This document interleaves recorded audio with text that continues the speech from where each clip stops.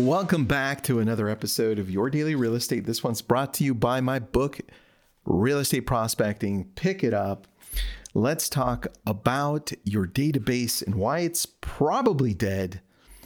I had this conversation with a couple of different people at my talk this last week up in Monterey, separate talks. And they're like, I've got this great database, but everything I send out, I just can't connect with them. I feel like they're just not paying attention anymore. Or I've got 3,000, 6,000, one had 20,000 people. Just like, I don't understand why I can't get anyone to respond back. I wish I could. What's the rule of thumb? 1% of my database should be transacting, and it's definitely not that. So with that thought came this thought.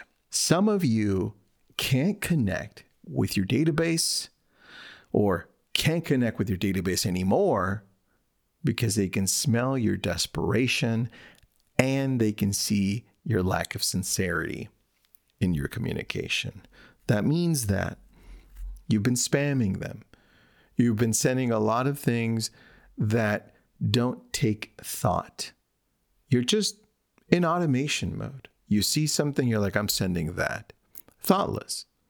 The time's going back, guess what? You're sending an email that says the time fall back or spring forward.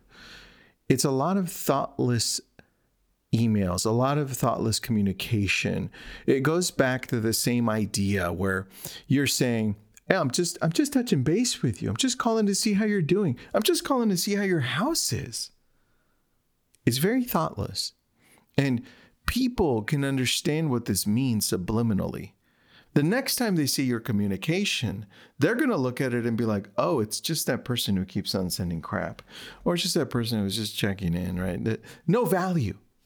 So I want to challenge you right now. You've all got a database on your phone, an actual CRM that's organized, or maybe even just a spreadsheet somewhere with names. The point is, I want you to think about when you're reaching out to people. I want you to think about the reasoning behind it. I want you to already plan ahead. I'm reaching out to my core sphere for this reason today. I'm reaching out to my past clients specifically for this. I'm calling all of my online leads for this. I'm sending out a newsletter, and this is the reasoning behind it. Let me tell a story. Let me tell something that happened to me that I want to share with people so they can connect with me. I want a lot more purpose behind the communication because people want to connect with you. You're just not giving them the opportunity to connect because you're not thinking through what you're sending.